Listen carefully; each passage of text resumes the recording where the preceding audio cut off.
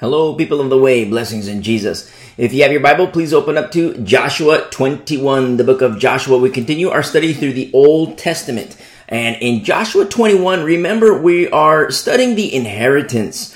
God's promises are not just coming to pass, they've come to pass. Now, remember, we make the distinction between first generation and second generation.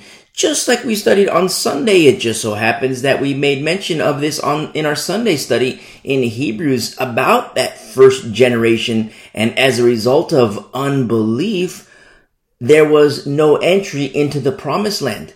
Because with belief comes obedience, you see? And with disobedience is unbelief. And that's why we see in our study in Hebrews, we see it's because of unbelief.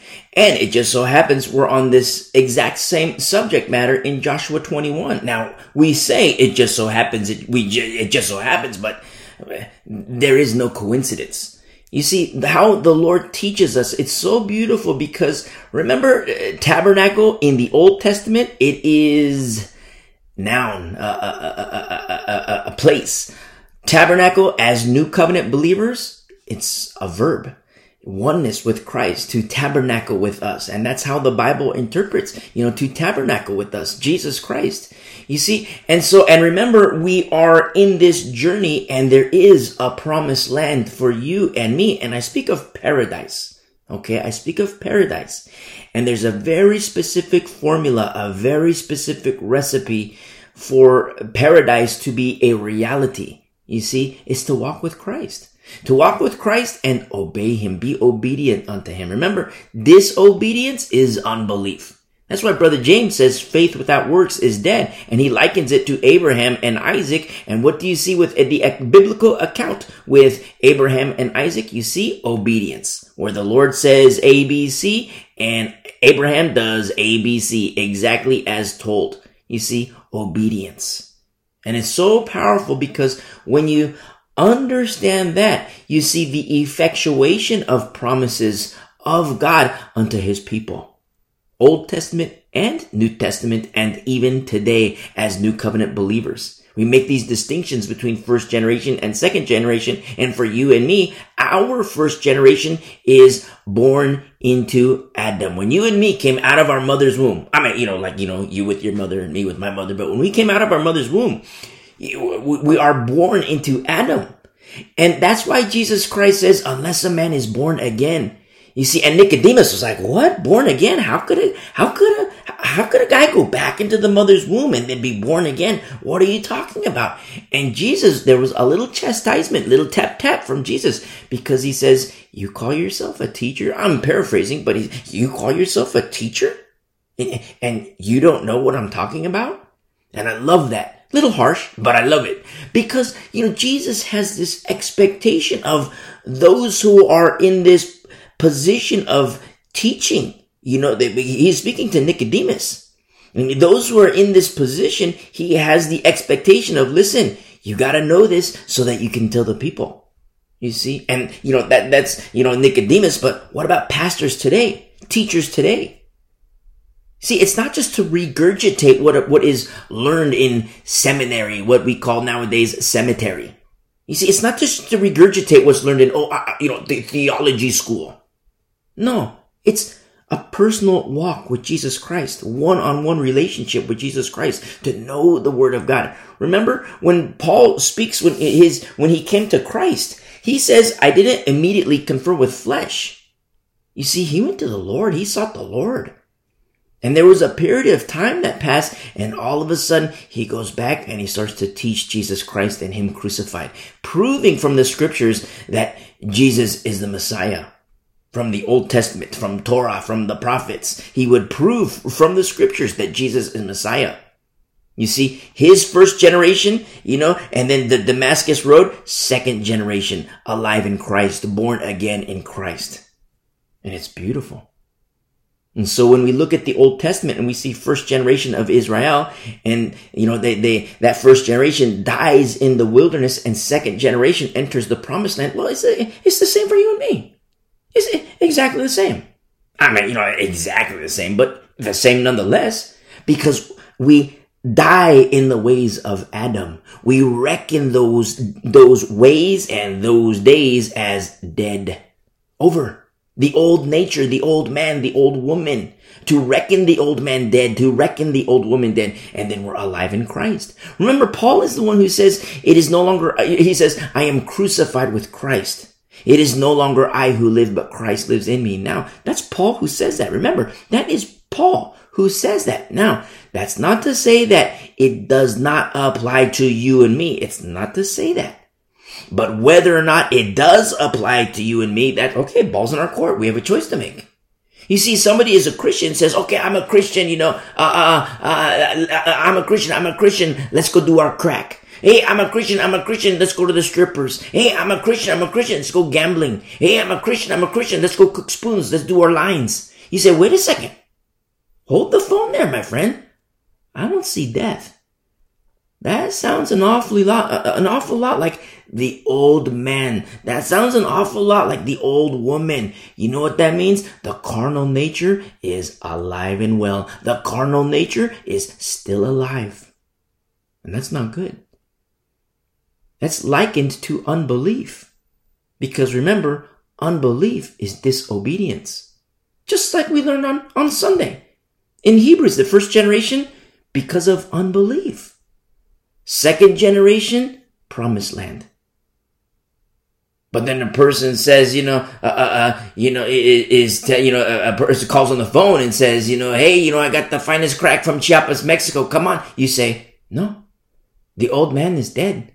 The old woman is dead. No, those days are over. That's not me anymore. Instead of me hanging out with you and let's go get baked, no, you hang out with me and let's have a Bible study. You see, fishers of men, fishers of women.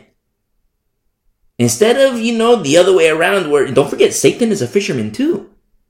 And he tries to, he's not going to lure with a kick in the face. He's not going to say, hey, come walk with me and I'm going to kick you in the face every 5 minutes and kick you hard. Because everybody would say like, no, I don't want that. But he lures with candy. You see? Hey, come on, I got the finest crack from Chiapas, Mexico. Come on. You say, no. Satan is a fisherman too. That's the old man, that's the old woman, that's not happening. But instead of that, hey, let's take your crack and get rid of it. Let's burn it. Let's get rid of it. And we get rid of it, and then you come hang out with me, and you know what? Let's have a nice Bible study. Let me tell you about Jesus Christ. Then the person comes to Christ, and you win souls. You see? And then what happens is that such a person at that time could say, listen, it is no longer I who live. I am crucified with Christ. It is no longer I who live, but Christ lives in me. So, we look at these passages in Joshua 21, and sometimes these passages, like in chapter 21, there's a lot of names of cities, names of towns, and it's kind of like, okay, we can get done with it in 5 minutes. Well, I'm exaggerating, maybe 7 minutes. You say we'll get done with it in 7 minutes, 10 minutes, a piece of cake. Okay, we got our chapter in. But you see how loaded this is, especially when you consider, if you've been walking with us for a while, you remember our studies when Moses was in the mountain, and Joshua is outside the cloud. And it's like these blueprints, one-on-one. Joshua's outside the cloud, Moses is in the cloud, and Moses is receiving these very specific blueprints from the Lord. And he's receiving these blueprints. Now, Put yourself in Moses' sandals. Put yourself in Moses' sandals and Joshua's sandals. So they leave the mountain. They're walking down the mountain, the two of them together. And don't forget, Moses isn't a spring chicken. They're walking down the mountain. And what they expect to see, because when you read the prior chapters, the elders, they're not in the camp of Israel. They're a little bit higher in the mountain, at like a little plateau. But Moses and Joshua, where are these guys? They don't see the elders. So instead of two being joined to the elders, no, it's just the two, and they get down the mountain a little further. Okay, no elders. I wonder where they are. And then they go down further, go down the mountain, and they hear like all this party. They hear like a big party. They get down, they see the sex and the orgies, and then they see the worship of the golden calf. Now, at that moment, and if you listen to those prior studies, it's hardcore. Those are very, very painful studies because it's difficult to study through those subject matter because it's so atrocious, it's so sad, it's so devastating. But at the same time, don't forget that the blueprints of the Lord were given to Moses. Now, you put yourself in Moses' sandals, like, okay, I got the blueprints. You get to the people of Israel, it's like, you see the faithfulness of the Lord, but also the faithfulness of Moses. Because, he didn't get down and see that and then all of a sudden just figure, well, that was all for nothing. No. I mean, picture that. The Lord gives you specific blueprints. And then you get to the bottom of the mountain and you see, and it's like, there's such a vast disconnect. How in the world can these blueprints, very specific and very holy blueprints, how can these specific holy blueprints apply to this people? How is it?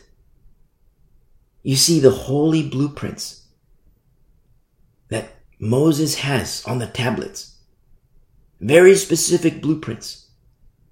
How in the world can these blueprints apply to a people worshiping a golden calf with their sex and orgies and nakedness and parties and revelries?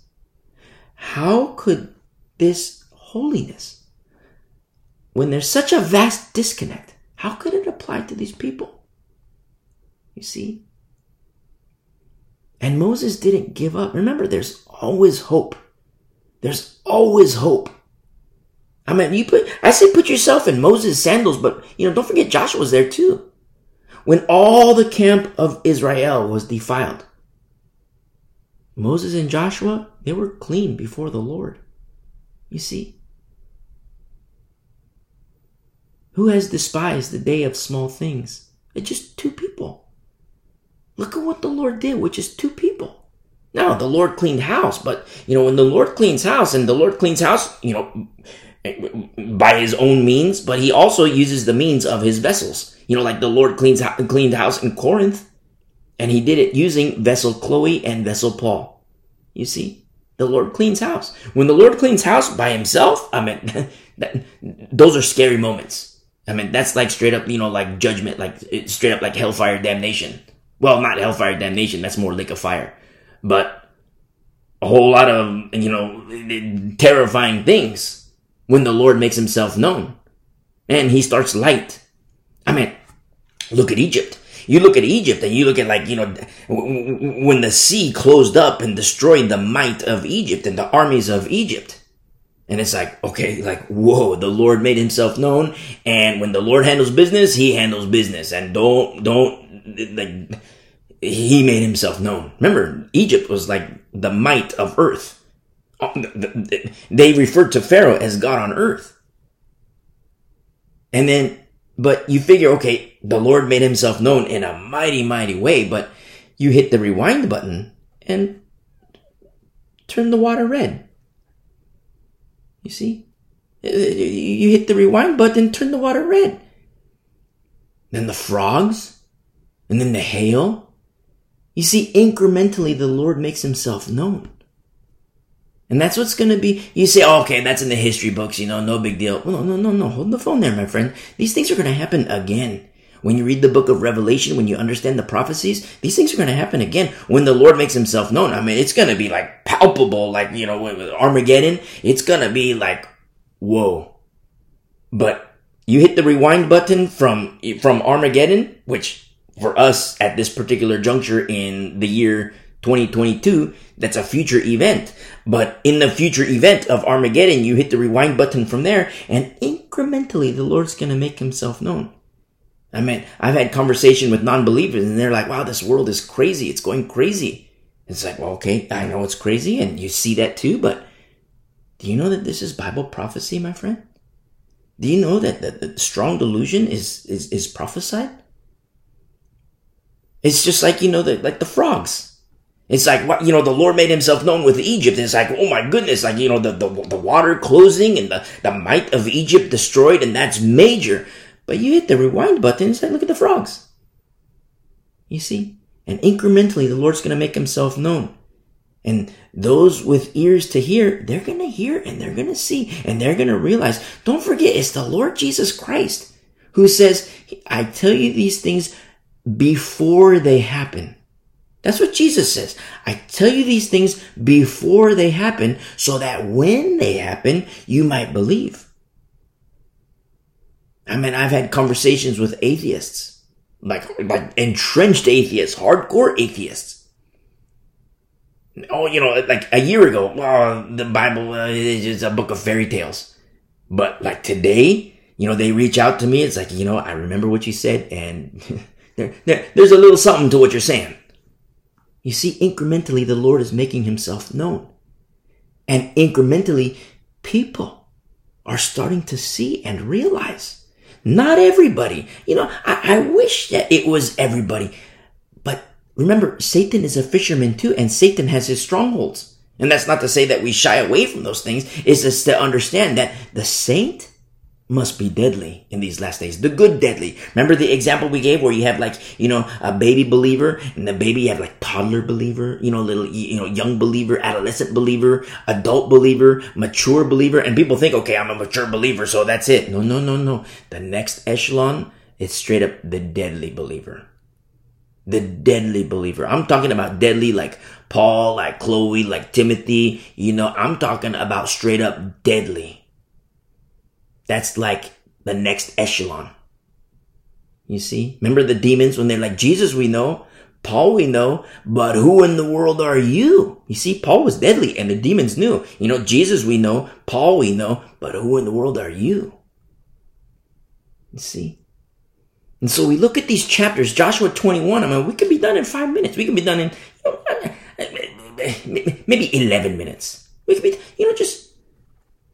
we look at these cities, but when you make these distinctions and you understand the depth of the fulfillment of these promises that God has, for Moses, and the only two undefiled, Moses and Joshua.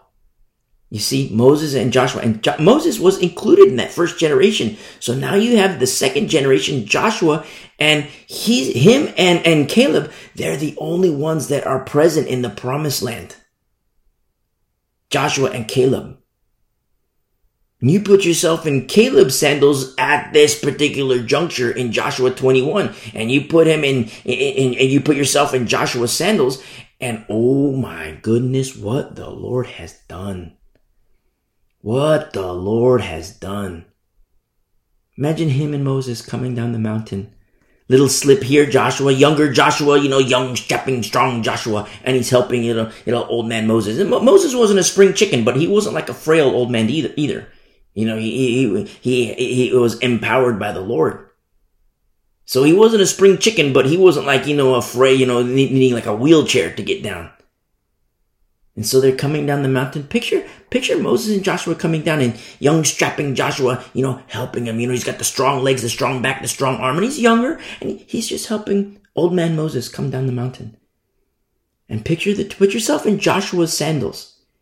When the two, Moses and Joshua, when they see the sex, the orgies, the nakedness, the parties, the revelries, and the golden calf, and the worship of the golden calf.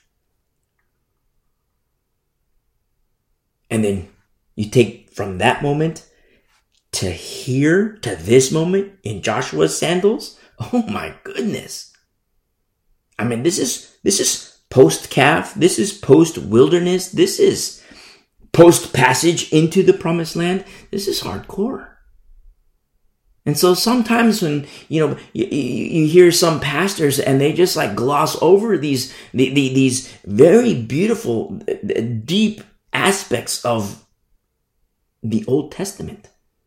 And not just the Old Testament, but just these deep passages, period. There's a lot baked into the cake here. A lot. But the remnant understands these things. Because the remnant peers deeper. You see? So we look at verse 1 in this inheritance. And in verse 1 here, Joshua 21, verse 1. And we see here the heads of the fathers' houses of the Levites. Now remember, this is the priesthood now.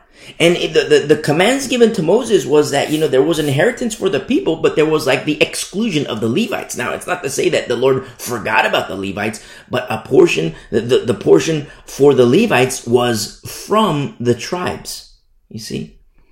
And so look what happens here in verse 1. The heads of the fathers' houses of the Levites came near to Eleazar the priest. And so, we see Eleazar here, he's high priest. He had two older brothers, Nadab and Abihu, but they were killed. They died. The Lord killed them. Why? Because they offered strange fire to the Lord.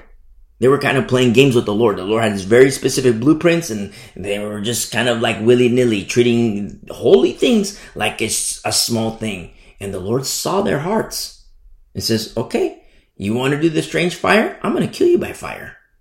And that's what happens.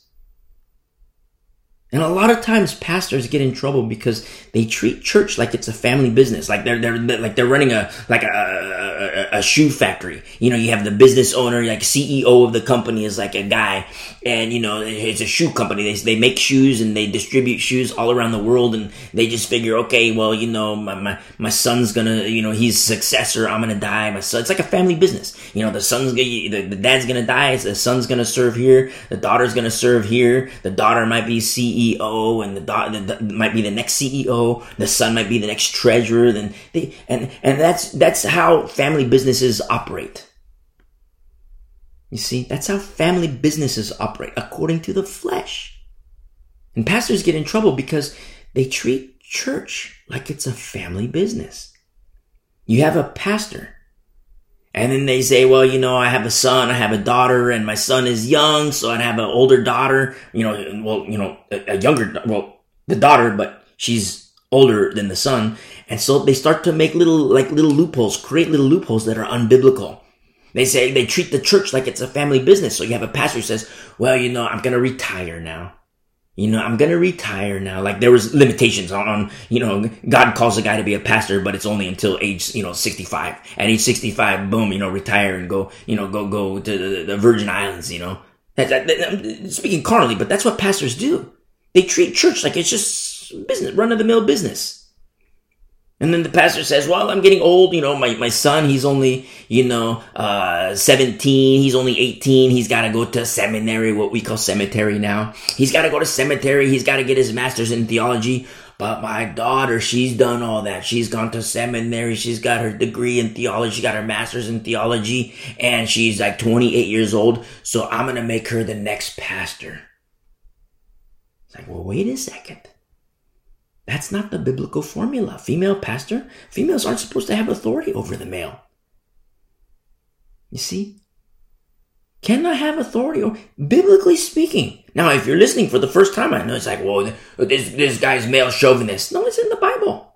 Listen to our studies, the pastoral epistles. You'll understand more. It's not to be mean-spirited or mean, but when you remember, it's you and me that yields to the Lord and the Word of God. And there's a helper, the Holy Spirit. And when you have the baptism of the Holy Spirit will help you. You see? Don't forget, it's possible to believe without the Holy Spirit. Don't forget our study in Acts 8. It's entirely possible to believe and be baptized in Jesus Christ without the Holy Spirit. It happened in Acts 8. It's happening today. So you have these pastors, they treat church like it's a family business.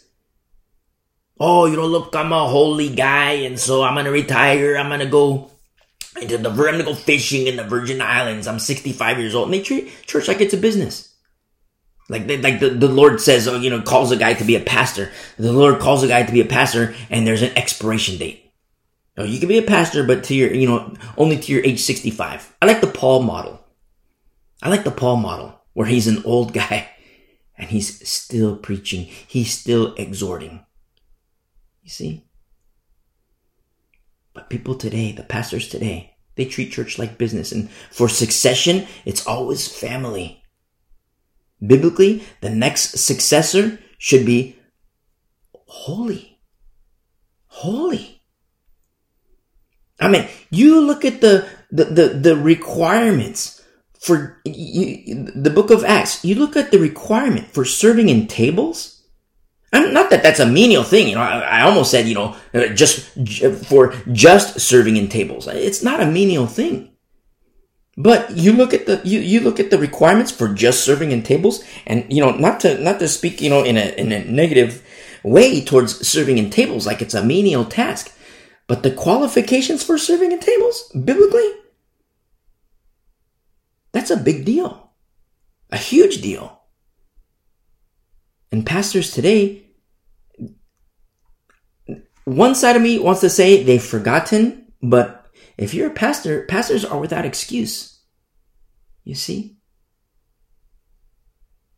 For holiness to exist in a church, in a fellowship, in a body, in a sanctuary, there's very specific blueprints. Very specific blueprints. You see? And so we see Eleazar, he's the high priest. He had his two older brothers, Nadab and Abihu, but they offered strange fire. They just thought, okay, yeah, we're just going to go through the motion, Aaron is our dad, and so we're just going to, do this, and okay, a little fire here, a little fire there. And the Lord sees the heart. He says, okay, you want to treat this willy-nilly? Okay. You want to offer the strange fire? Okay. Now I'm going to kill you with the fire. And that's exactly what he did. You see? And so now you have Eleazar, the high priest. In verse 1, these heads of the fathers of the houses of the Levites, they came to Eleazar the priest, to Joshua the son of Nun, and to the heads of the fathers' houses of the tribe of the children of Israel. Verse 2. And they spoke to them at Shiloh in the land of Canaan, saying, the Lord commanded through Moses to give us cities to dwell in, with their common lands for our livestock. Now, remember, the Lord gave instruction to Moses, and the instruction that the Lord gave to Moses is what Moses gave to Joshua. Now, when the Lord speaks to Joshua, there's no differentiation. You see, the same Lord that spoke to Moses is the same Lord that speaks to Joshua. It's the same Lord that Eleazar is in terms of high priest, that he speaks to at the mercy seat. Same Lord, same Spirit, you see, unity. But it's biblical unity. It's not unity like there is such a thing as unity in division, unity in something that is wrong. I mean, you look at modern day Episcopals and Lutherans, they all cry out unity, unity, unity, and they fight for unity, unity, unity, and they have unity, unity, unity. But you look at the Bible, you look at their conduct. Well, they might have unity, but it's not unity with the Word of God. You see? And so we see here in verse 2, and they spoke to them at Shiloh in the land of Canaan, saying, the Lord commanded through Moses to give us cities to dwell in, with their common lands for our livestock. So the children of Israel gave to the Levites from their inheritance. Remember, the portion for the priesthood. It's from the people. Now, remember, there's a lot of room for corruption. Yes. But at the same time, you hear us say that there's a lot of room for corruption, and, that's not said to scare or, instill shame, but only to be aware, to have this level of awareness, because there's a lot of room for corruption, yes, but there's a lot of room for obedience too. A lot of room for obedience too. Now, ball's in your court. You see? I mean, you look at Eleazar, the high priest. I mean, Nadab, he made his choice. Abihu, he made his choice. Eleazar, he made his choice. Didn't turn out so well for Nadab and Abihu because they made their choice, but they chose wrong. Eleazar, he made his choice, and he's alive. You see? Praise be to the Lord. I mean, God doesn't make robots. And so we see here in verse 3 that they gave to the Levites from their inheritance at the commandment of the Lord these cities and their common lands. Verse 4, now the lot came out for the families of the Kohathites, and the children of Aaron the priest, who were of the Levites, had 13 cities by lot from the tribe of Judah, from the tribe of Simeon, and from the tribe of Benjamin. The rest of the children of Kohath had 10 cities by lot from the families of the tribe of Ephraim, from the tribe of Dan, and from the half tribe of Manasseh. And the children of Gershon had 13 cities by lot from the families of the tribe of Issachar, from the tribe of Asher, from the tribe of Naphtali, and from the half tribe of Manasseh in Bashan. The children of Merari, according to their families, had 12 cities from the tribe of Reuben, from the tribe of Gad, and from the tribe of Zebulun. And the children of Israel gave these cities with their common lands by lot to the Levites, as the Lord had commanded by the hand of Moses. So they gave from the tribe of the children of Judah and from the tribe of the children of Simeon these cities which are designated by name, which were for the children of Aaron, one of the families of the Kohathites, who were of the children of Levi, for the lot was theirs first. In verse 11.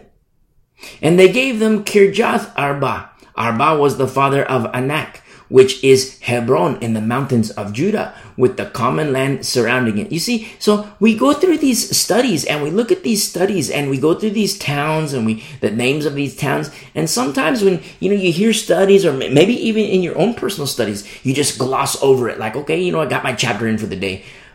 But with the knowledge of prior study and understanding, when you put yourself in Joshua's sandals, and remember, Joshua is witness to the golden calf. He's witness to the revelries and the sex and the lewdness and the nakedness. He's witness to all of that. And yet, to see the faithfulness of the Lord, to get through that with mercy, with grace, with love, a little tap tap, in some cases, a lot of tap tap. But you put yourself in Joshua's sandals, who was at a younger age witness to wickedness. And to get to this point, now he's older, to get to this point, it's almost unfathomable. I have a hard time saying that. It's almost unfathomable. It's difficult to understand. It's difficult to. It's not difficult, but it's difficult. It's difficult, like oh my goodness, I can't believe it. But it's not difficult because it's like, how can I not believe it? Because we know that God is so good. He's so wonderful. He's so marvelous. He's so beautiful. He's so wonderful. He's so pure. He's so holy. And you put yourself in Joshua's sandals and he's witness to this inheritance. At this time, he's witness to the inheritance, the fulfillment of God's promises unto Abraham, to Isaac, to Jacob, to Moses, to Joshua, to the children of Israel. God is showing himself faithful, but you have to have eyes to see. You have to have eyes to see and ears to hear and understand the richness and the beauties of our Lord. Joshua had it. Hannah had it. Samuel had it. You see, the remnant has it. The wise virgins have it. Foolish ones, they don't got it. You see, and the Lord knows those who are his. In verse 12, but the fields of the city and its villages, they gave to Caleb, the son of Jephunneh, as his possession. You see, fields for Caleb. I like that. I mean, you listen to our New Testament studies, the studies, there's a special area, and you go to thewayunderground.com. You go to the area about, growing and maturing in Christ. You listen to those studies, and you know why I like that the fields are for Caleb, especially when you see that Caleb is a type of Holy Spirit. Don't forget that first generation, the only two of that first generation that passes in the promised land is Joshua and Caleb. a type of Christ and a type of Spirit, Holy Spirit, passage into the promised land. You see, the fields for Caleb. And so we see here in verse 13, thus to the children of Aaron the priest, they gave Hebron with its common land, a city of refuge for the slayer. Libnah with its common land. Now for the slayer, we just studied that, last week when we look at, the city of refuge. And so we see here in verse 13, Libnah with its common land, Jatir with its common land, Eshtemoa with its common land, Holon with its common land, Eshtemoa with its common land, Holon with its common land, Debir with its common land, Ain with its common land, Juttah with its common land, and Beth Shemesh with its common land. 9 cities from those 2 tribes. And from the tribe of Benjamin, Gibeon with its common land, Geba with its common land, Anathoth with its common land, and Almon with its common land. 4 cities. In verse 19, and the cities of the children of Aaron the priest were 13 cities with their common lands. And the families of the children of Kohath, the Levites, the rest of the children of Kohath, even they had the cities of their lot from the tribe of Ephraim. For they gave them Shechem with its common land in the mountains of Ephraim, a city of refuge for the slayer, Geser with its common land, Gebzaim with its common land, and Beth Horon with its common land, 4 cities. And from the tribe of Dan, Eltekah with its common land, Gibbethon with its common land, Aijalon with its common land, and Gath Rimmon with its common land, 4 cities. Verse 25. And from the half tribe of Manasseh, Tanakh with its common land, and Gath Rimmon with its common land, 2 cities. All the 10 cities with their common lands were for the rest of the families of the children of Kohath. Also to the children of Gershon, of the families of the Levites, from the other half tribe of Manasseh, they gave Golan in Bashan with its common land, a city of refuge for the slayer, and Be-Eshterah with its common land, 2 cities. And from the tribe of Issachar, Kishion with its common land, Daberath with its common land, Jarmuth with its common land, and En-Ganim with its common land, 4 cities. And from the tribe of Asher, Mishal with its common land, Abdon with its common land, Helkath with its common land, and Rehob with its common land, 4 cities. And from the tribe of Naphtali, Kadesh in Galilee with its common land, a city of refuge for the slayer. Hamoth Dor with its common land, and Kartan with its common land, 3 cities. All the cities of the Gershonites, according to the families, were 13 cities with their common lands. And to the families of the children of Merari, the rest of the Levites, from the tribe of Zebulun, Jokneam with its common land, Karta with its common land, Dimna with its common land, and Nahalal with its common land, 4 cities. And from the tribe of Reuben, Beser with its common land, Jahaz with its common land, Kedemoth with its common land, and Mephath with its common land, 4 cities. And from the tribe of Gad, Ramoth in Gilead with its common land, a city of refuge for the slayer, Mahanaim with its common land.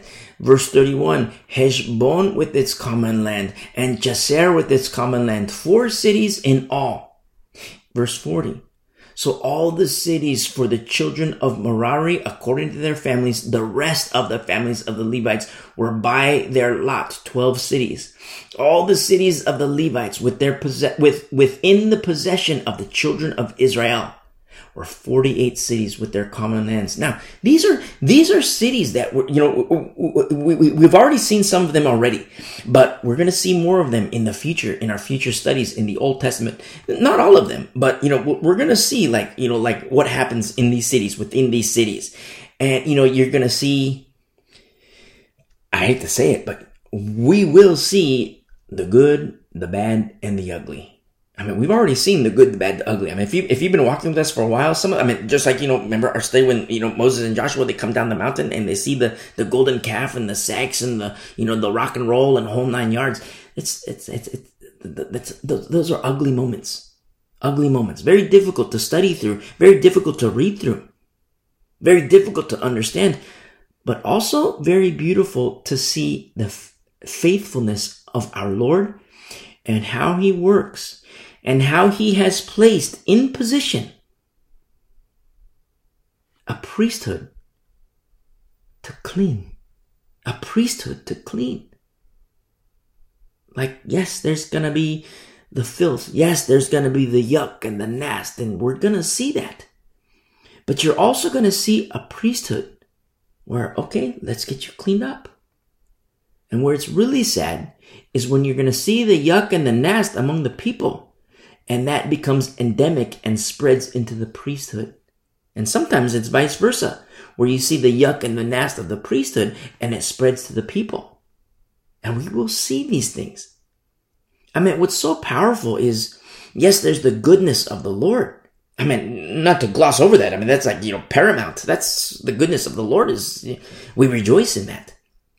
But in the law, the Lord says that he's going to speak to the people, and he speaks to the people through the high priest. But then you hit the fast forward button and you get to the account of Eli, the high priest, and yet the Lord was silent. You see, why is it? Why is it that the Lord says, I'm going to speak to the high priest, but when you have a high priest, the Lord is silent? Did the Lord change his mind? No. Because in Eli, the formula was wrong. And when the formula is wrong, he's not on the right frequency. And he's not on the right frequency, he's in crazy town. And you look at the fruit, the kids, his sons were in crazy town. You see? And that's why we understand formula. Don't forget our studies through the pastoral epistles, those letters that Paul wrote to the pastors. I mean, if you write a letter, say you have a friend named,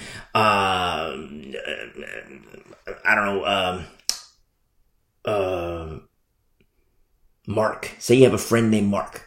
Or you have a girlfriend named, you're female and your friend, a girlfriend. I don't mean like your girlfriend, but I'm talking about a friend that's female. So say, you have a friend named Mark, or you have a friend named, Josephine, and it's like, you write, dear Mark, and you say what you gotta say, sincerely, and you put your name there. Or, your best friend, and you put your friend, or, I love you, and you put your name. Or you write, dear Josephine, and you say your spiel, and it's like, not a spiel, but you say what you gotta say, you pour out your heart to Josephine, you pour out, you say, sincerely, or I love you, or, XOXOXO, and, sign your name, I love you a lot, I miss you, this, and, okay, and then you sign your name. Well, that letter's for Mark, that letter's for Josephine, you see, it's not for anybody else, that's Mark's letter, this is Josephine's letter, and so that's what Paul did to the pastors. Dear Timothy, dear Titus, and dear Philemon. But why is it that these letters were leaked? Why is it that these letters were leaked? Why is it that they're captured in the canon of Scripture? I'll tell you why. Because God, who loves you, He wants you to know. He wants us to know all about this holy recipe and holy formula. Because when the Bible says, hey, submit to your pastor because they watch out for your soul. Now, a godly pastor isn't going to say, hey, you got to submit to me so, wash my car. Hey, you got to submit to me so, clean my house. Hey, you got to submit to me so, clean my toilets. A godly man isn't going to say that. But a godly pastor might tell you, hey, you're done with the crack pipe. Hey, you don't, he's going to call you on certain things. He's going to teach you. He's going to train you, but he's also going to call you. Picture a physical trainer, like you have say you're chubby, you get the love handles, you just get a little, not saying that there's anything, inherently bad about that. Just say you get a little chubby. And you notice you're a little chubby. And you're like, you know what? I think I want to get fit. And so, you're gonna have a therapist. You're not gonna, pick a 500-pound guy who's gonna be your physical trainer. Or, you're female. You're not gonna pick, a 400-pound female who's gonna be your trainer. You see, I'm not suggesting here female pastors. I'm just saying, like teacher female. Pastors, elders, always male. Coverings in the Bible, always male. With the exception of, a covering of a mother unto her son. That's female, like you see in Eunice and Lois. You see female coverings. The next generation of pastoral leadership. So, you're a little chubby. You want to get fit. And you're going to go to the fit guy. Hey, teach me how to be fit. Train me. Be my personal trainer.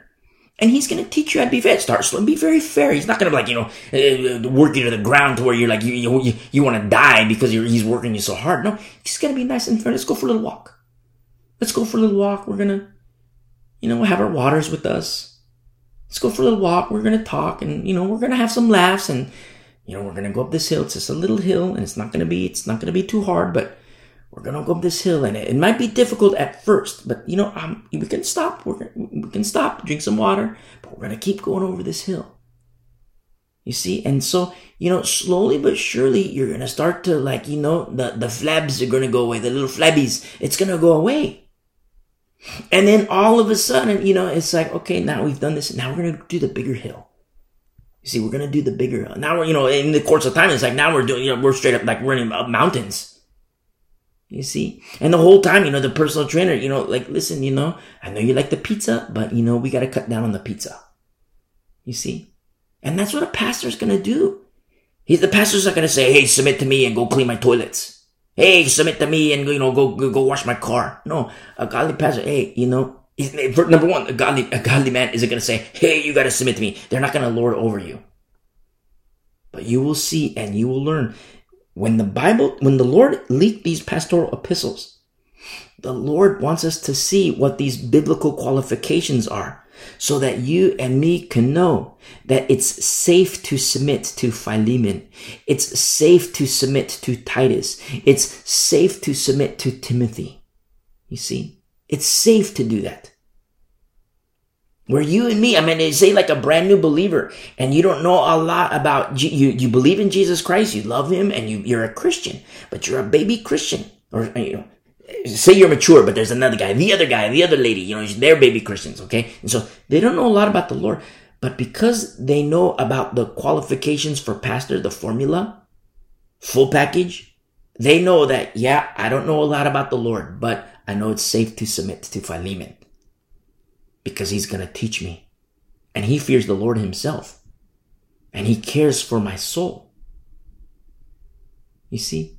A young Christian can know, listen, I know a little bit about the Bible, but I don't know the nitty gritty. I don't know the depths of the Bible, but I know it's safe to submit to Titus because he's going to watch out for my soul. He's going to teach me and show me these things. And yes, we're going to walk up the little hill. And I'm going to get more stronger and we're going to walk up, in the course of time, we're going to walk up a bigger hill. And in the course of time, we're going to walk up, even up the bigger hill. And I'm going to want, a little greasy pizza from now and then, from time to time, but he's going to say, no greasy pizza. You see, I'm likening it to the personal trainer and that greasy pizza. Remember Satan, he's a fisherman. He lures with the candy. You see? And Titus, who's watching out for our soul, he's going to say, hey, listen, when, the girl gives you a phone call, just hang up. When the guy gives you a phone call and wants to do the crack, hey, just hang up. And you see, and you and me, we know wow, it's safe to submit to Titus because he's watching out for our souls. He knows that he's going to give an account to the Lord. And so in the course of time, we submit to Titus. Okay, Titus, you don't want me to, you don't want me to talk to that girl. Hey, Titus, you don't want me to talk to, my old friend who's a crackhead. You don't want me to hang out with my old friend who wants to go to the strippers. And so, okay, Titus, I don't know a lot about the Bible, but I'm going to submit to you. And I'm going to heed what you say. And she calls, I'm just going to say, hey, listen, invite you to church, but sorry, I can't do that. The guy calls, hey, sorry, I'm not down with that. Come with me to church. We meet at this time and this is where it is. Come with me to church. And see, you're submitting to Titus. And then in the course of time, you're going to go up hills and the hills are going to get steeper and steeper. You're getting stronger. And then you're going to see and you're going to realize, boom. Oh, I get it now. That's why Pastor Titus told me to not talk with this girl. That's why Pastor Titus told me to not talk with this kid, this guy who wants me to do the crack. That's why Titus told me not to do this. Because now as you grow and mature, you understand, oh, that's why. I didn't realize it at the time, but Titus was watching out for my soul. He knew that Satan is a fisherman, and he knew that that girl was the lure. He knew that that guy was the lure. He knew that the other guy was a lure. And at the time, I didn't understand it. Titus knew it, but it was safe for me to submit myself to Titus. Titus didn't say, hey, clean my toilets, you got to submit to me. Hey, wash my car, you got to submit to me. No, he didn't even say you got to submit to me. We personally chose, I'm going to submit myself to Titus. You see? And so these personal letters were Paul, just like you wrote, dear Mark, dear Josephine. Very personal. That's, that's for Mark and that's for Josephine. Very, very personal letters.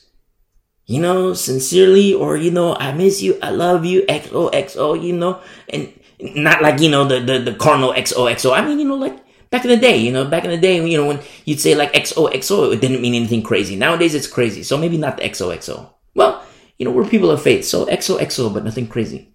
I love you. I miss you, Josephine, miss you, Mark, miss you. Okay. That's one-on-one letter. That's for Mark. That's for Josephine. And that's what Paul did. This is for Timothy. This is for Titus. This is for Philemon. So why is it that, it's like in every single Bible, in production, every single Bible that's been printed, every single Bible, why is it that these letters are captured in the canon of Scripture? And it's because the Lord, He wants us to know all about the formula, because when the Bible says, like in Hebrews, submit to the pastor because they watch out for your soul. He wants you and me to know, okay, what are the qualifications?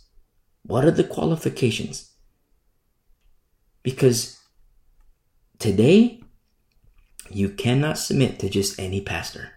You must not submit to just any pastor. You see? But when you understand the pastoral epistles, and you can listen to these studies in the pastoral epistles, thewayunderground.com. Everything is captured there. Everything is archived there. And when you understand these pastoral epistles and you know what the qualifications are, not package 1, not package 2, not package 3, we're talking full package. And just like in Titus, it's safe to submit to Titus. It's safe to submit to Timothy. It's safe to submit to Philemon. Philemon was a little green. He was learning.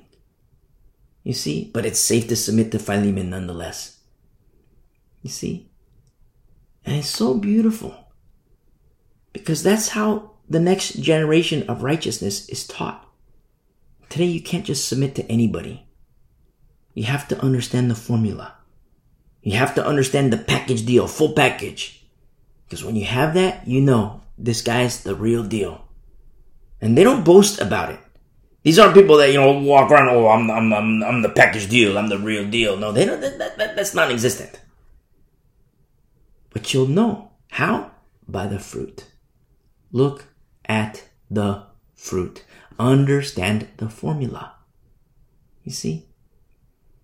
And it's powerful because that's how the next generation of righteousness is taught. I mean, it's one of the ways it's a big way, but it's one of the ways. I say one of the ways because parents teaching and training the next generation of righteousness. You see? And parents teach by example. You see, don't forget the millstone. If you're a parent, don't forget the millstone. And I don't say that to freak you out, but little side note, I kind of do say it to freak you out. Because it is kind of freaky. Millstone, Jesus Christ, offers the alternative to anybody who makes a little one stumble. He offers the alternative. What's the alternative? A millstone.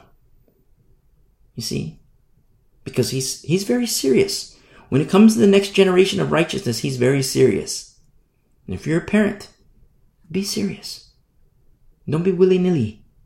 The Bible is full of examples of willy-nilly, and it doesn't turn out so good for them. But the Bible has examples of not willy-nilly, the faithful. Be like that. You see? Be like that, the remnant. And so all of a sudden we look at verse 41 here. All the cities of the Levites within the possession of the children of Israel were 48 cities with their common lands. Every one of these cities had its common land surrounding it. Thus were all these cities. And I love how this chapter closes so much. I'm so in love. I love it all. But this is just like boom, just like, look at verse 43. So the Lord gave to Israel. Carnally speaking, I mean, if we were to get in a time machine, and you and me, we get in a time machine, we go back in time, and we were to see what's happening. We were to see you see the people, and this is post-war. They're casting lots. They're dividing the land. And if we were to see that, bear witness to it. Not to say that it's no big deal, but I mean, we would see it and be like, okay, you have a group of people here, and I heard that they had their war, and so they're casting lots. They're dividing. We know why they're casting lots. Somebody says, well, they're dividing the land. Okay, so nice little gathering here, and they're doing these things, and completely understandable. But spiritually speaking, it's much, much deeper, so much deeper, because we see fulfillment. Now, if we were to get in the time machine and go back further to like Abraham, God's promises to Abraham, we would understand like, oh my goodness, the fulfillment of God's promise to Abraham. We get back in the time machine, go a little bit in the future, God's promises to Isaac. You see, we go back in the time machine, we go in the future, and we see Jacob, God's promises to Jacob. And it's like, oh my goodness, we are in the age and the time of fulfillment. What's happening here with this gathering here in Joshua 21. You see? And, we're in the time machine. And so we go back to, we go back to the time of Jacob's kids when they're younger and single. The hate they had for Joseph, who's sold into slavery. Terrible, terrible moments. Terrible moments. But how God used all of that for good. You see, it's something only He could do. God used that for good. The harm brought to Joseph, it was used for good. Now, in the heat of the moment, I mean, we're so spoiled now because we have the full counsel of the Word of God. I don't want to say like that's a bad thing. It's a very beautiful thing, but we're so spoiled. We're so spoiled because, Genesis to Revelation, it's like at our fingertips. I mean, sometimes people have their Bibles on, they have apps for Bibles, and it's like, boom, fingertips. You hit this, you can speak this. It's, you speak this and boom, you got it right there. We're so spoiled now. Back in the day, all of these things were captured in scrolls, and not everybody could read the scrolls. You see, we're so spoiled now. But what's so beautiful about this day and age is that we do have the full counsel of the Word of God. And in the heat of the moment, when you look at Joseph in prison, I mean, he's with the down and dirty. Treated unfairly by his brothers, treated unfairly by Potiphar's wife. And here he is in prison, paying the price for something he wasn't guilty of. And yet paying the price. And from there, exalted to the right hand of Pharaoh. And we see Joseph as a type of Christ. You see how God used that for good. And now look, in Joshua 21, here we are, fulfillment. Fulfillment of something far greater than eye can see or mind comprehend. And yet with eyes of faith and ears of faith and a mind of faith, here we are. Here we are. In verse 43, so the Lord gave to Israel all the land of which he had sworn to give to their fathers, and they took possession of it and dwelt in it. You see, and it's God's promises are more sure than anything. There's promise for us, yes, but what about the promises for the next generation? Who is it that fights and endures to that end? Who is it that fights the good fight of faith and who endures all the way to the end? Not endures for a day, not endures for a week, not endures for a year, endures to the very end, to our last dying breath. And I don't say this to shame. I don't say this to, bring harm or make anybody feel bad. But with Israel, the people forget. We're going to see that. I mean, we're coming to the end of Joshua, and we're going to see the generation. When Joshua dies and the elders die, it doesn't go so well for Israel. You know why? Because they forget.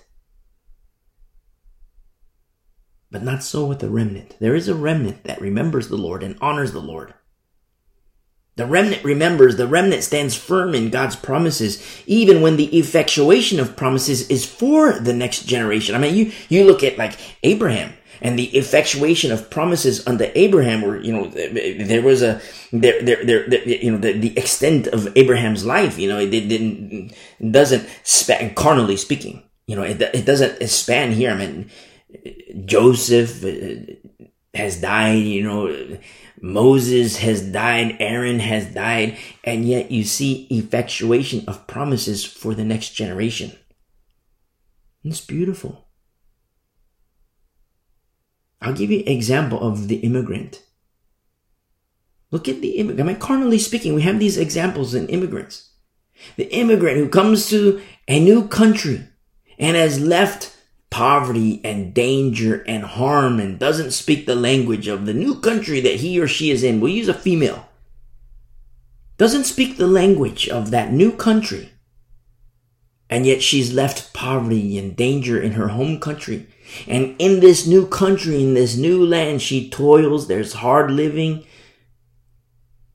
There's the learning curve of learning the language and working, but this is something that her children and grandchildren never taste. Her grandchildren and her children and grandchildren, they never taste what she knew. They never experienced the hardships in the old country. That's something that the matriarch, she left. She lived sacrificially. Yes, at the time there were good things for her, but greater things were for her kids and grandkids. Now, when the kids and grandkids don't realize this sacrifice, it's not valued, or it's undervalued. Sometimes it's not valued at all. And when that happens, they tend to forget. And when they forget, it doesn't turn out so well for that generation that does forget. And we use this example in an immigration scenario, but this is exactly what we see with the next generation of Israel. You see a generation that forgets. Sacrifices made in one generation, but sacrifices forgotten in the next generation.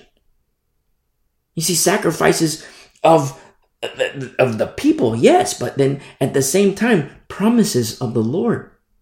When the love of remember how the law, there's like doorways with the law where a person can learn to fear the Lord and trust the Lord and love the Lord. But when those things are forgotten, there's no love of the Lord, there's no trust in the Lord, and there's no fear of the Lord. And if there's no fear of the Lord, that's when people start to worship the Baals, the Asherahs, the Molechs, and that's exactly what happens. Because it's like, say you and me were a little chubby. And it's like, okay, we're chubby. We acknowledge our chubbiness. And it's like, okay, we want a personal trainer. And so we get a personal trainer. And so we have a personal trainer. We get super fit. And so we're super fit and all these things. And then, the personal trainer was always there with us. And then say, okay, see you later, personal trainer. We're done with you. And in the course of time, we start to get chubby again. You see? And, I use weight, for example. I'm not, if you're chubby, praise be to the Lord. There's, praise be to the Lord. I'm not, this isn't any type of shame or anything like that, but we use these examples like, personal trainer because there's sacrifices involved. But when those things are forgotten, all of a sudden, look what happens. Look what happens. In that example we gave, that you and me, we start to get chubby again. Why? Because the personal trainer, he's not there. And that's what happens in the case of Israel. Joshua, the elders, those were godly people, godly men, godly leadership. Leadership matters. And when they die, Yes, Israel, they have people to fill those positions. I mean, positionally speaking, I mean, if we're just speaking about a slot, where there's a position available, and yes, we got to fill the slot. If we're speaking in terms of filling the slots, yes, we fill the slots. But leadership matters, formula matters, recipe matters. Under the leadership of Joshua and the elders, so beautiful, because it's not just that those positions were filled. The slot was filled. No, those slots were filled with people when the formula is right. Full package formula. And it's good for Israel. But when they die, Joshua and the elders, when they die, there's people that fills the slots. They're still the elders. But when the formula is wrong, it doesn't turn out so well with Israel. That's when we enter harlotry.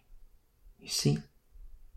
That's when we enter the forsaking of the Lord. You see? It's sad. I mean, I love it when we study the Bible, and it's like, wow, we feel like, it's so beautiful and blessed. But, so to say these things, I don't want to hurt anybody in saying these things, but it's what we're going to see. It's kind of like preparation for what we're going to see. And it's going to break your heart. It breaks my heart. You see, but when you understand the formula, and you understand that God is reactionary, He responds to holiness, He responds to obedience, He responds to wickedness, and He also beautifully responds to repentance. And the Lord, He uses these, He says in the law that He's going to speak to the people through the high priest. But why is it that the Lord is silent? When you have Eli, the high priest, why is it that the Lord is silent? Well, the formula is wrong in Eli. And so, okay, the Lord can't work with the priests, so okay, now He works with the prophets. Jeremiah, Isaiah, you see? Amos. I love Amos. I'm so in love with Amos. Amos, he says, I'm no prophet nor the son of the prophet. I'm no prophet nor son of a prophet. He was a shepherd. And the flock that he was tending wasn't his own. It was of a rich guy. You see? And yet the Lord saw him. The Lord saw his heart. And Amos said, I'm no prophet. And the Lord says, hey, you're my guy. I love that. It's so powerful. I mean, look at Chloe. Hey, you're my gal. Look at Hannah. Hey, you're my gal. You see how beautiful this is? I mean, if you're listening for the first time, it's like, well, I get that he says it's beautiful, but I don't get, I kind of don't get it. Well, you listen to those studies, our prior studies, and you'll understand more and deeper, and it's so beautiful. And when you understand formula and recipe, and you apply the formula and recipe in your life, put on your seatbelt. Put on your seatbelt. Because the Lord will move. As surely as He lives, He will move. You see? And it's glorious. You see? And we see this, just like the example we gave with the immigrant, the female immigrant, and you have a generation of children and grandchildren, they never taste that harm of the home country. But what happens when they forget? It doesn't turn out so well for that generation. We see it in Israel, but we see it also in the church. Today, we see it in the church. I mean, we've seen it in our studies in the epistles, letters to the churches. I mean, Philippi, that's like model church. That's like, those pastors and teachers, awesome, on point. Full package in Philippi. Full package. They taught the saints well, very well. And that's why you don't see, when you understand the tempo of Paul's letters, that's why you don't see any form of chastisement in Philippi when Paul writes his letters. It's just the opposite. You see, hey, not to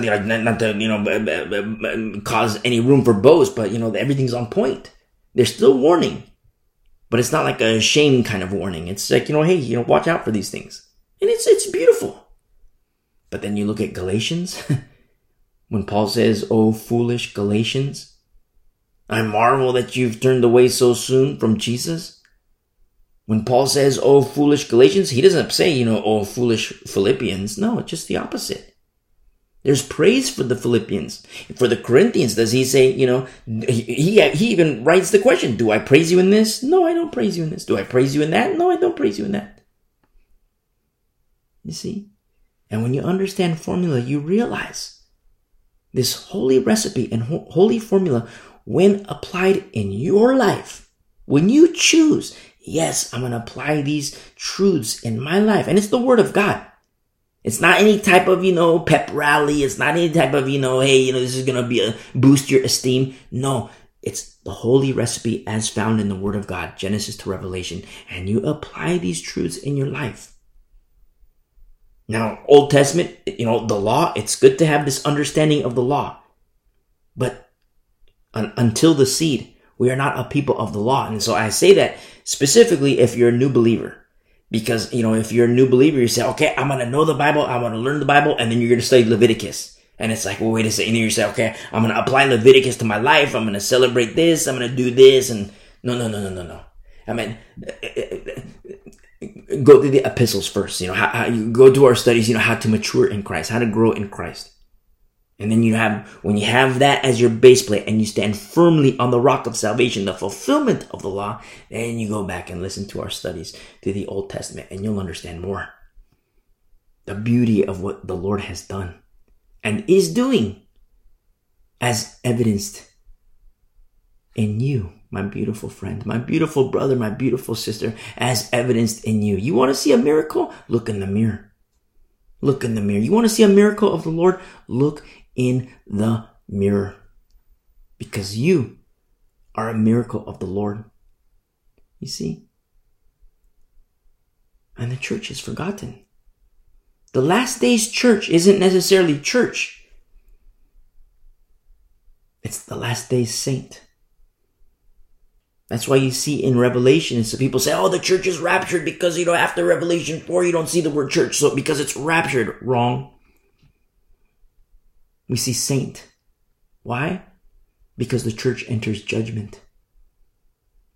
As Peter prophesies, the church enters judgment. There's something very special and beautiful about the remnant, the wise virgin. You see? The remnant remembers the Lord. The remnant honors the Lord. And don't forget that God is reactionary. We see the effectuation of promises unto the remnant.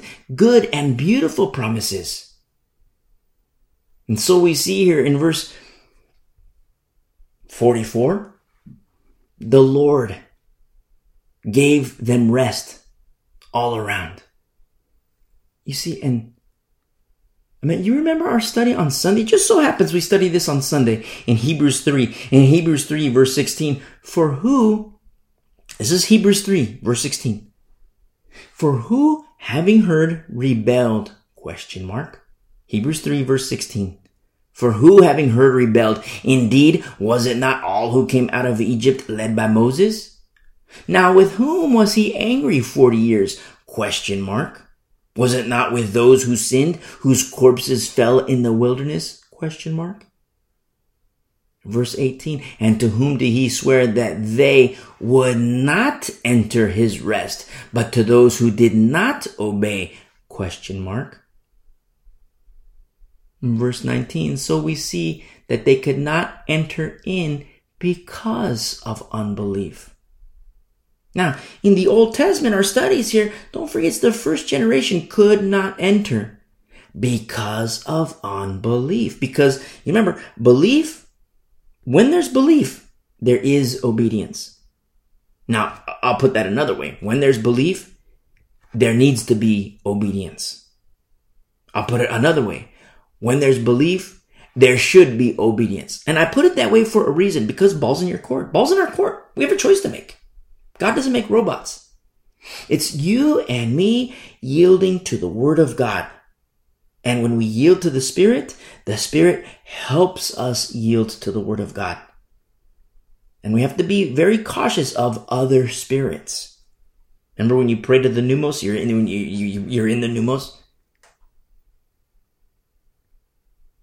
We pray to God the Father or Jesus Christ. Never pray to the Spirit.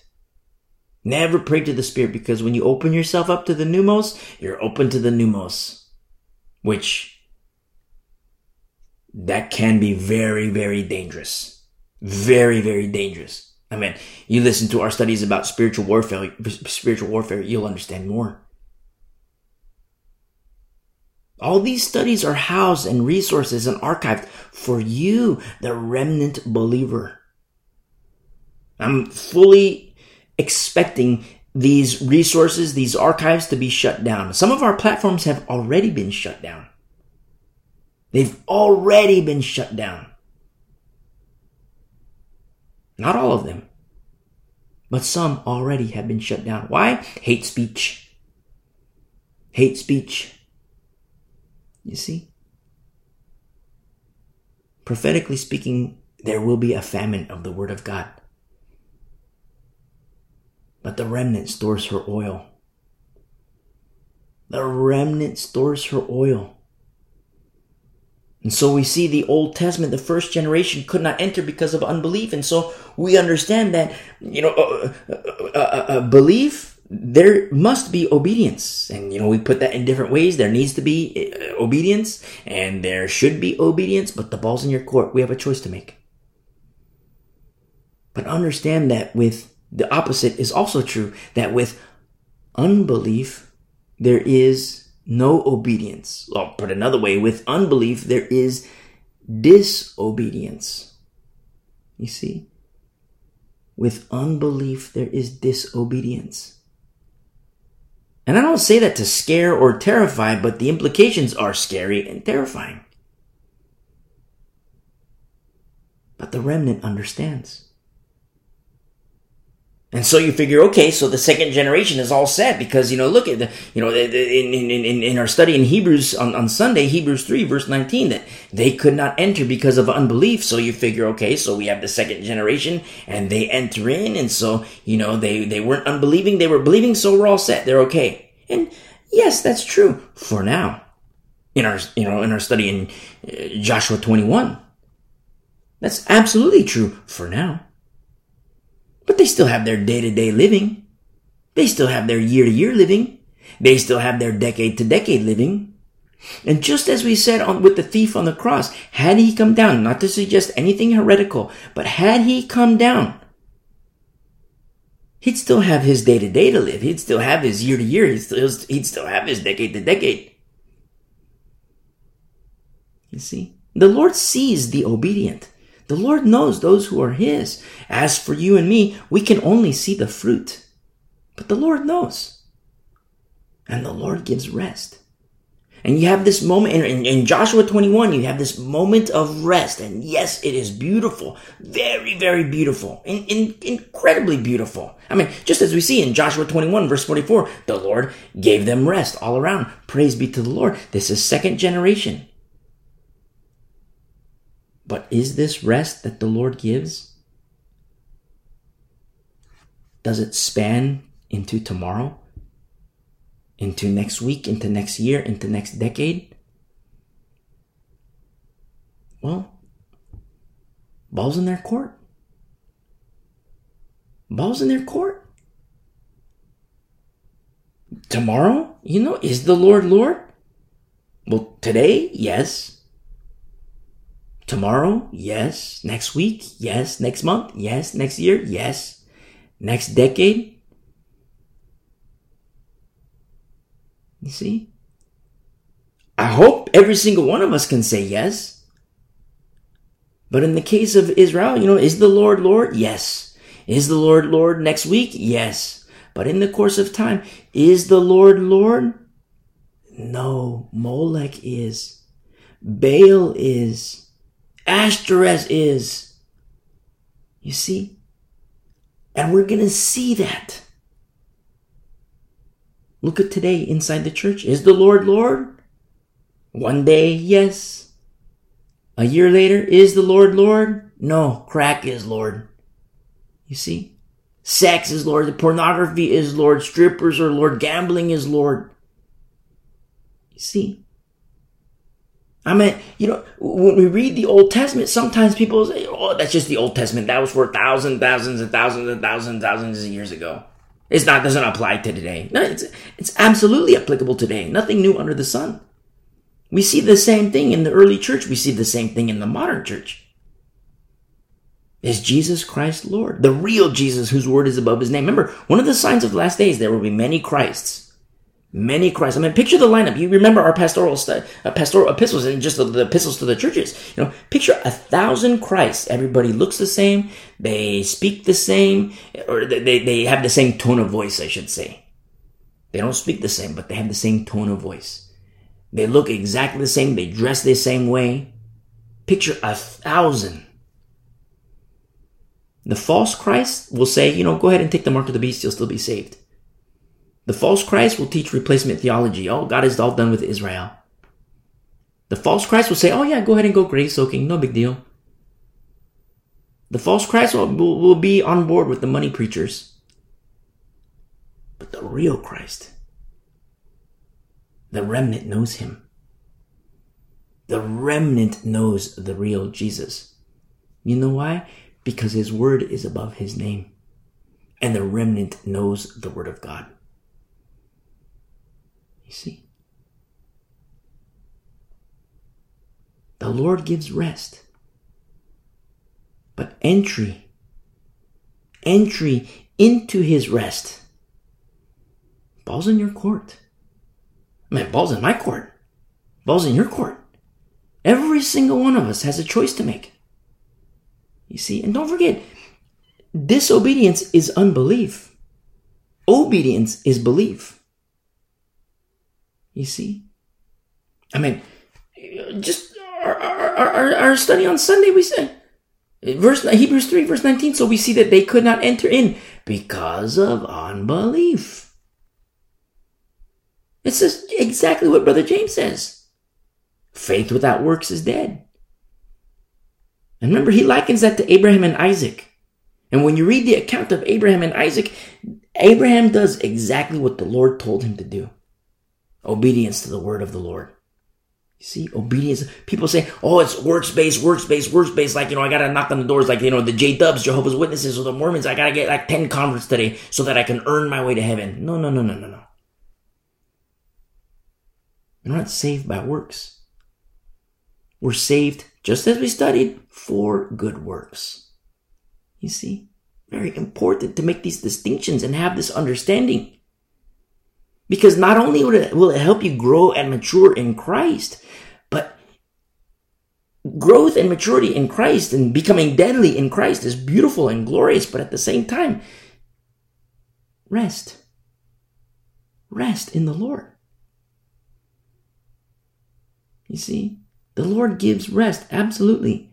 I mean, in a very carnal sense, people say, I can't wait for the weekend. And people endure a work week looking forward to the weekend of rest.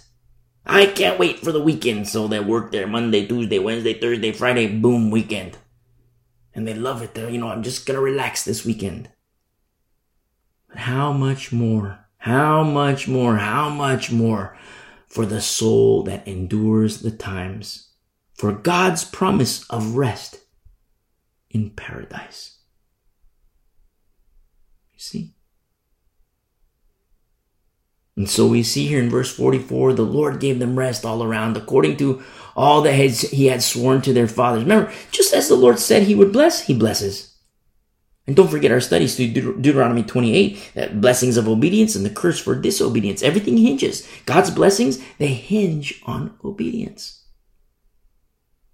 You see?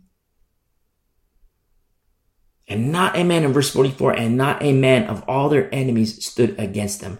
The Lord delivered all their enemies into their hand. Verse 45. Not a word failed of any good thing which the Lord had spoken to the house of Israel. All came to pass. I don't want to lord over anybody's faith. I don't want to lord over anybody's walk with the Lord. very personal unto you, you unto the Lord unto you, very personal. But if you are willing, highlight verse 45.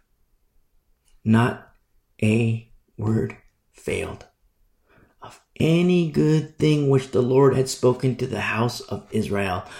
All came to pass. Remember, there is a crown. There is a crown in heaven. You believe in Jesus Christ? Praise be to the Lord. Walk with him, grow in him, mature in him, become deadly in him. And understand that there is a crown in heaven. It has your name on it. It has your name. This crown is for, put your name on there. Like a piece of tape that has your name on it. No, we'll engrave it. Well, tape is, that's more worldly. Well, no tape. We'll engrave it on there. But that crown has your name on it. Who among us will endure to a time when that crown will be placed on your head according to God's promises? You see?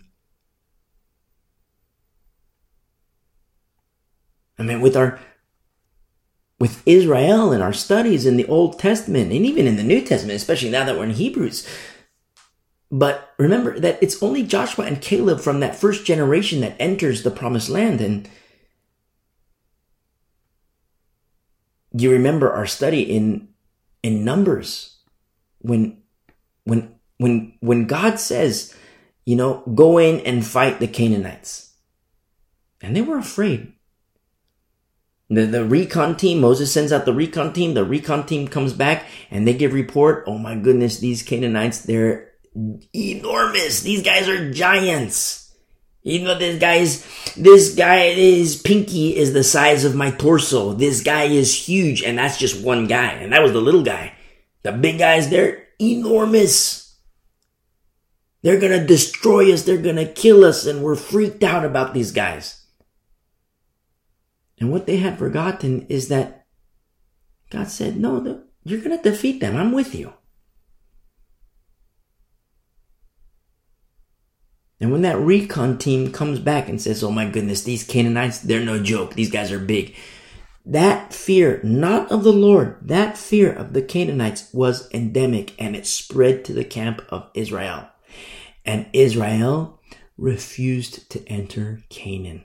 All the congregation of Israel, that first generation, they all were like, no, we are not going to enter Canaan because, they blamed it on the women and children. They blamed it on the kids. We want our families to be safe. We want our kids to be safe. But disobedience unto the Lord, they were the ones that welcomed that unsafeness, that danger and that harm to the very people that they were saying that they wanted to protect. Oh, we want our women and children to be safe. Look, we got little kids. We want them to be nice and safe. And so we're not going to go to Canaan. But the opposite was true, because the most safety was found in the obedience of the Lord. Where there's disobedience, it's not safe. You see? And all the congregation was freaked out. Except for two. Joshua and Caleb. And all the congregation of Israel, they wanted to kill them. They wanted to stone Joshua and Caleb. Remember our study in Numbers 14. In Numbers 14 verse 10, all the congregation, they wanted to kill Joshua and Caleb. The majority, they were united. You see, they had unity. They had it. You figure, wow, we want unity. Well, there you go. They had their unity. All Israel, they were united. And they were united against Caleb and Joshua. They wanted to kill them. They wanted to stone them. They had unity. But their brand of unity was far different than that of Joshua and Caleb. It's the same in the last days. It's the exact same in the last days before our entry into the promised land. You see, there is a church unity of these last days that is far different from remnant unity. koinonia, episynagoge, ecclesia, love feast. There is a unity that is against God. And there is a unity that is with God. You see? And the unity of the remnant, it's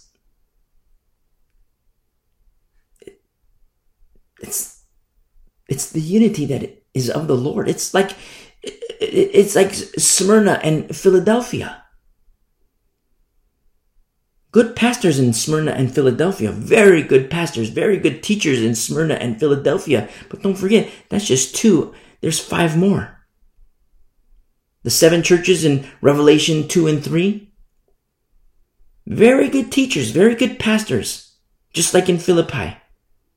Very good teachers and pastors in Philippi and Smyrna and Philadelphia. Very good. Full package. But there's a total of 7 churches. What's up with the other 5? Not so good. You see, and God is reactionary, and that's why the Lord read letters in Revelation 2 and 3. That's why the Lord says, repent, repent, repent, repent, repent. He says it to churches. He says it to Christians, believers. You say, well, they believe. Yeah, they believe. Well, how come he says to repent? Because they're disobedient. But I thought you said that with disobedience is unbelief, but yet you say they're believers?